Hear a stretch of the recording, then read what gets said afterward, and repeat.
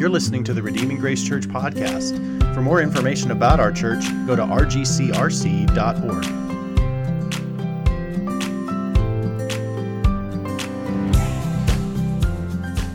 I came across this week a guy by the name of Joel Waldfogel. That's a great name. Great name. Joel Waldfogel, and he is an economist. He did some research back in, probably 15 years ago. And what he was trying to study is like all the money that we spend in America on Christmas, how much of that is waste? And what he was trying to figure out was essentially what is it, how much do Americans spend that is basically we just do it out of obligation. We just feel like we have to buy somebody for something because it's the season and there's that person that you got to buy for. But you end up buying something that they don't really need or want. But it's also the season where you have to receive gifts like that, right? Like there's this obligation to both get something for someone and to receive something, even though you'll never use that tee or wear that sweatshirt or whatever it is. And so he did the math, he did the research. I don't know how you do this, but he figured out that about 20% of money is just based on obligation. 20% of the $100 billion or so that Americans spend, so roughly $20 billion is spent on gifts that we only give because we're obligated, and we really only receive. They really aren't that much value to us, but because someone gave it, it's rude to not do that. And so basically he argues that what we should do is because that's so much resources that go to waste, we should just quit. We should just quit. We should just not give. If we feel obligated, the only reason we're giving is because we're obligated, and the only reason we're receiving is because we feel obligated. We should just quit doing that. So they began to call his theory Scroogeonomics, because they're like, you missed the whole point, right? The whole point is that we give, and it's not the spirit of the giving, not just that. And so this idea of Scroogeonomics, giving that's only based on obligation and only received out of obligation as opposed to real need and desire, is that what God has done for us at Christmas? That's what we want to look at for just a few minutes, what God gave us at Christmas. So did God send Jesus only out of a sense of obligation? Did he only send it out of obligation? And is Jesus really the gift that we want? Is he really the gift that we need? Does Christmas time and the story of Christmas and what Christianity and the Bible holds out as the greatest gift ever given, does that fall in the category of Scroogeonomics? Because it was only given begrudgingly, out of obligation, and really it's not something that we really want, but we feel like we need to celebrate Christmas. We feel like we need to go to a Christmas Eve service because that's the religious thing to do, and so it's sort of an obligatory thing. Or is there something deeper? Is there something greater? Is this gift really given out of more than obligation on God's part? And is it really cherished and received as what we need and desire? Do we really personally want it and need this gift? Does it pass the Scroogeonomics test in our own hearts and in reality? Or is it just a sentimental waste of our time? And we just kind of do it because we feel obligated or because someone is making us be here tonight, right? Or celebrate these things. Well, let's turn to Galatians chapter 4, verses 4 through 7. And I think there's Bibles around, or it should be on the screen as well. And here's the text we've been looking at, not typically one you think of as a Christmas text. We tend to go to Luke 2 that was read earlier, and we'll reference that here in just a few minutes. But in the book of Galatians, Paul, for just a few short verses, describes the significance of Christmas and the incarnation. And so we've been studying this for the last few weeks, and this will be sort of our closing message on that series and looking at these verses. But here's what he says. He said, when the fullness of time had come, God sent forth his Son, born of woman, born under the law, to redeem those who were under the law, so that we might receive adoption as sons. And because you are sons, God has sent the Spirit of his Son into our hearts, crying, Abba, Father. So you are no longer a slave, but a son, and if a son, then an heir through God. And here's what we see just in verse 4, is that God willingly gave us the most expensive gift he could, the most priceless gift that he could. The second person of the Trinity came in the flesh. So, as we'll see in a little bit later, and we'll conclude later, no, this is not a Scroogeonomics thing. God did not give Jesus simply out of a obligation. It's just this, I just should give them something, these piddly little humans, right? I should do something for them. It's Christmas, right? No, it's not out of obligation. We know the most famous verse in the Bible, John 3:16. For God so loved the world that he gave his one and only Son, right? So God willingly gave the most expensive gift, and I just want to make a quick connection to Luke 2 that was read just a few moments ago by Gabby. Good job, Gabby. That's a long section. And just show you how that's connected to these verses right here. Galatians 4:4, the very first phrase, when the fullness of time had come, which means God had been planning this from eternity past to send his Son into the world. When the fullness of time had come, so at just the perfectly coordinated place and time. And in Luke chapter 2, verses 1 through 3, we figure out that exact time when God decided now is the time to give this gift. In those days, a decree went out from Caesar Augustus that all the world should be registered. This was the first registration when Quirinius was governor of Syria, and all went to be registered, each to their own town. And Mary and Joseph end up in the city of Bethlehem, where the Old Testament scriptures hundreds of years earlier predicted that the Messiah would be born. The time was perfect, as we see in Luke and Paul says here in Galatians 4:4. And it's not like this myth or legend. This is a real place in real time. You can go back in history and find this time and these characters. So this is not a legend. This is not a myth.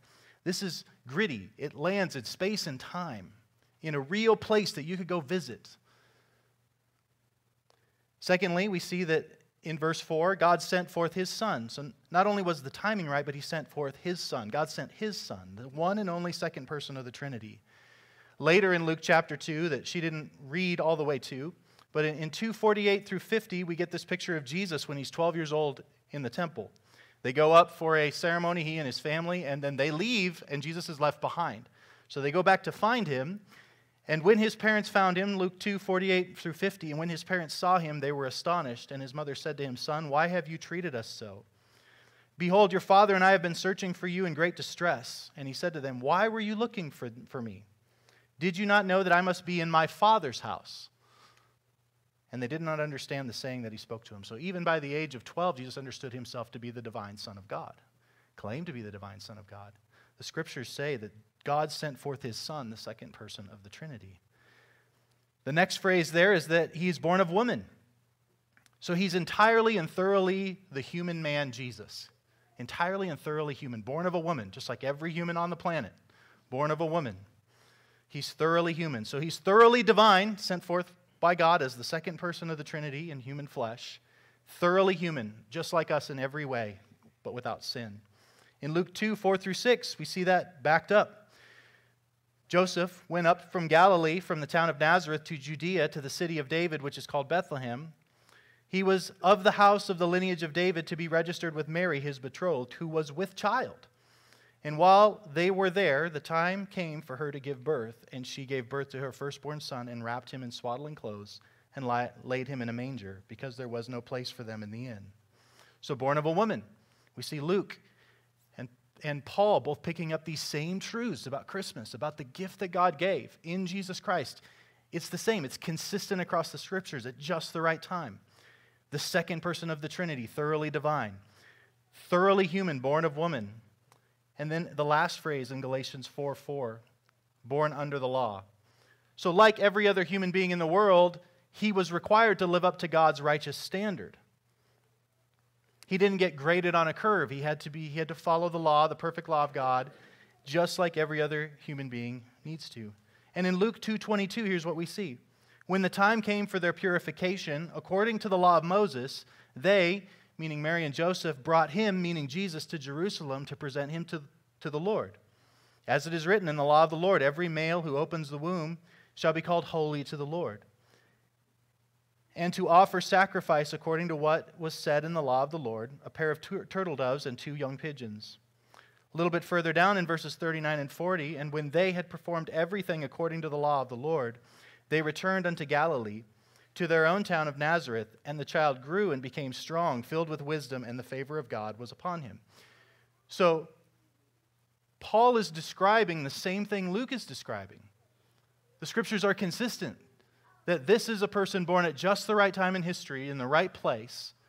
He's the right kind of person, thoroughly divine, thoroughly human. And he lives and completes the law. He lives perfectly in a way that no human being has ever been able to live. He did what we could not do so that he could be our substitute. The triune God did not send the Son haphazardly. Jesus did not come into the world accidentally. He did not come out of a sense of obligation, but out of love for the world, strategically planned to be just what we need and just what we actually in our deepest hearts want. What we want. I want to spend the rest of our time, just a few minutes here, looking at verses 5 through 7. And Jesus being the ultimate gift, when we receive Jesus as a gift by faith, when we receive him as the gift that we need, as the gift that we most desperately want, when we receive him by faith, we also get 4 other gifts, at least, that this verse talks about. It's like one of those Russian doll things, you know? You get the thing, and it's the doll, then you open it up, and there's another one, there's another one, there's another one, there's another one, right? So it's that same thing, that when we get Jesus, we get this package deal. And that not only do we get Jesus as our Lord and our Savior, but he also brings with him all of these blessings. And as we explore what it is to know this baby that was born in Bethlehem, to know all that he has done for us and all that he has been given to us, we explore again and again. We just keep opening up more and more gifts that are found in Christ. And we'll do that for eternity. If you put your faith and trust in Christ, you will spend the rest of your eternity opening up the creativity of God and the good gifts that he wishes to lavish on his people. Here's 4 that are listed in verses 5 through 7. First of all, we have the gift of redemption in Christ. So open up Christ and you find redemption. You find redemption. Look at verse 4, Galatians chapter 4, verse 5, the very first phrase, to redeem those who are under the law. He was born under the law to redeem those under the law. Redemption means the act of saving or being saved from sin or error or evil, or it also means the act of regaining or gaining possession of something in exchange for payment or the clearing of a debt. Christ, we get bought back by Christ. We get bought back by Christ. God sent his Son into the world to buy us back from sin, from the obligations of the law. So what we want and need more than anything else is wholeness. Sin has disordered us. Sin has wrecked us. Sin has scarred us. We have been sold into slavery to sin. And God sent his Son, and when you receive the Son and you open up the Son, you realize that he also brings the gift of redemption. He purchased you back. He purchased you from the slave market, and he's making you whole. One of the core human needs that we have is this desire to be whole. We all feel broken. We all feel stained. We're all ashamed. And God sent his Son, and when you receive the Son, you receive redemption. We all want to know that we have value. And what God did when he sent his Son was to buy us back at the cost of his own Son. We are of precious value to him. Ephesians 1:7 says, in him we have redemption through his blood. God sent his Son to die. In him we have redemption through his blood, the forgiveness of our trespasses according to the riches of his grace. So when you receive Christ, you also received redemption in Christ, wholeness, forgiveness, value. The second gift we receive in Christ is the gift of adoption. We all have a deep-seated heart need to belong. To belong to a family.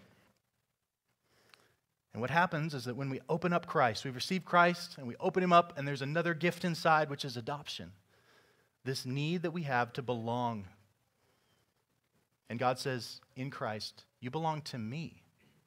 You belong to me. You will always belong, because the God who it will always exist, the God who will never change, says that one's mine. And we belong to a family, the church. That's what it says in the second half of verse 5 through 6. So that we might receive adoption as sons. And because you are sons, God has sent his Spirit, the Spirit of his Son, into our hearts, crying, Abba, Father. Adoption is the act of leaving one's natural family and entering into the privileges and responsibilities of another. Some of us in this room have had our families break, have had our families inflict incredible damage upon us. Maybe our families have done things, or people that we love have done things that make us feel like we really don't belong or we don't have value. which is when we receive the gift of Christ, we're brought into a family and we belong. That's the beauty of the church, is that it doesn't just stay at like the spiritual level, sort of hypothetical, sort of like, oh, I guess I sort of belong to something metaphysically. But no, I actually sit next to people. I actually belong to people. Those people have bad breath and sometimes say things that hurt my feelings, but there's a family I belong to, right? I belong to a family, and that's what the local church is meant to be, a picture of that adoption. Ephesians 1:5 says, He predestined us for adoption to Himself as sons through Jesus Christ, according to the purpose of His will. So, first of all, we receive redemption in Christ, wholeness, the wholeness we desire and need. We receive the gift of adoption because we really desire to belong to a family, to a father, and He gives that to us in Christ. Third, we get the gift of freedom in Christ. We get the gift of freedom in Christ. Look at verse 7. So you are no longer a slave, but a son. You're no longer a slave to the law. You're no longer a slave to sin. You're no longer a slave to your desires, to your past. You're no longer enslaved to any of that if you've received Christ. There's freedom. You are no longer a slave, but a son. This definition of freedom, I think, is helpful. True freedom is not a matter of doing whatever you want without restraint. But true freedom is cultivating the right kind of wants, living in obedience to God's will. In other words, freedom results when our wants align with God's will and how He's designed the world to work. We work according to our design as image bearers, and He puts us back together. We are free. One of our core needs is to feel free and right and whole and like we belong. And when you open up Christ, you receive the gift of Christ, and you find another gift inside. The gift of freedom. Just in the very next chapter of Galatians, he says this, for freedom Christ has set us free. Stand firm, therefore, and do not submit again to a yoke of slavery. Don't go back to sin. Don't go back to the hopelessness of life apart from Christ. So the gift of redemption, the gift of adoption, the gift of freedom, and lastly, the gift of inheritance in Christ. We all want and need security, right? How much of your time and effort is put into securing the next day, next decade? Like, how much of your job and work? Insurance, right? We all have insurance, hopefully. A good number of us hopefully have some insurance, right? We need some sort of security. And what Galatians 4:7 says, that if you're a son, then you're also an heir through God. You've got all the resources you will ever need to live the life God has called you to. The believer's inheritance is twofold. First, it means that we become a child of God. This gives us the right to expect an inheritance. Second, we gain eternity with the Lord, a dwelling with Him forever and all that He possesses. So we crack open the gift of Christ and we find yet another gift, which is an inheritance. Your future is secured and lavish if you've trusted in Christ. The reality is that we need these gifts. This is not just one of these gifts that we sort of like, oh, maybe I don't need it. We can sort of opt in and out of it. No, this is the gift that we most need because we naturally stand condemned before God and need redemption. We naturally in our own selves relate as enemies to God and we need adoption. We in our own selves live enslaved to our sin and our desires and we need freedom from that, from ourselves. And we all face horrible ruin and destruction in a place called hell under God's judgment. And we need an inheritance. Do you see? That when God gave Christ, He satisfies both our deepest needs and satisfies our deepest wants that we're trying to grab in all of these different ways. So, bottom line, what must we do? There's really only one thing in all these verses, Galatians 4:4-7, where we do anything, and it's just receive, that we might receive. You don't earn it. You don't religiousify yourself to it. You don't work your way to it. You don't have to nice your way through it. You just simply receive it by faith. Just like some of you will go and open Christmas gifts tonight, tomorrow, and how disappointing that would be if your grandchild or your child came up to you and go, how can I pay this back? You go, no, that's just for you to have.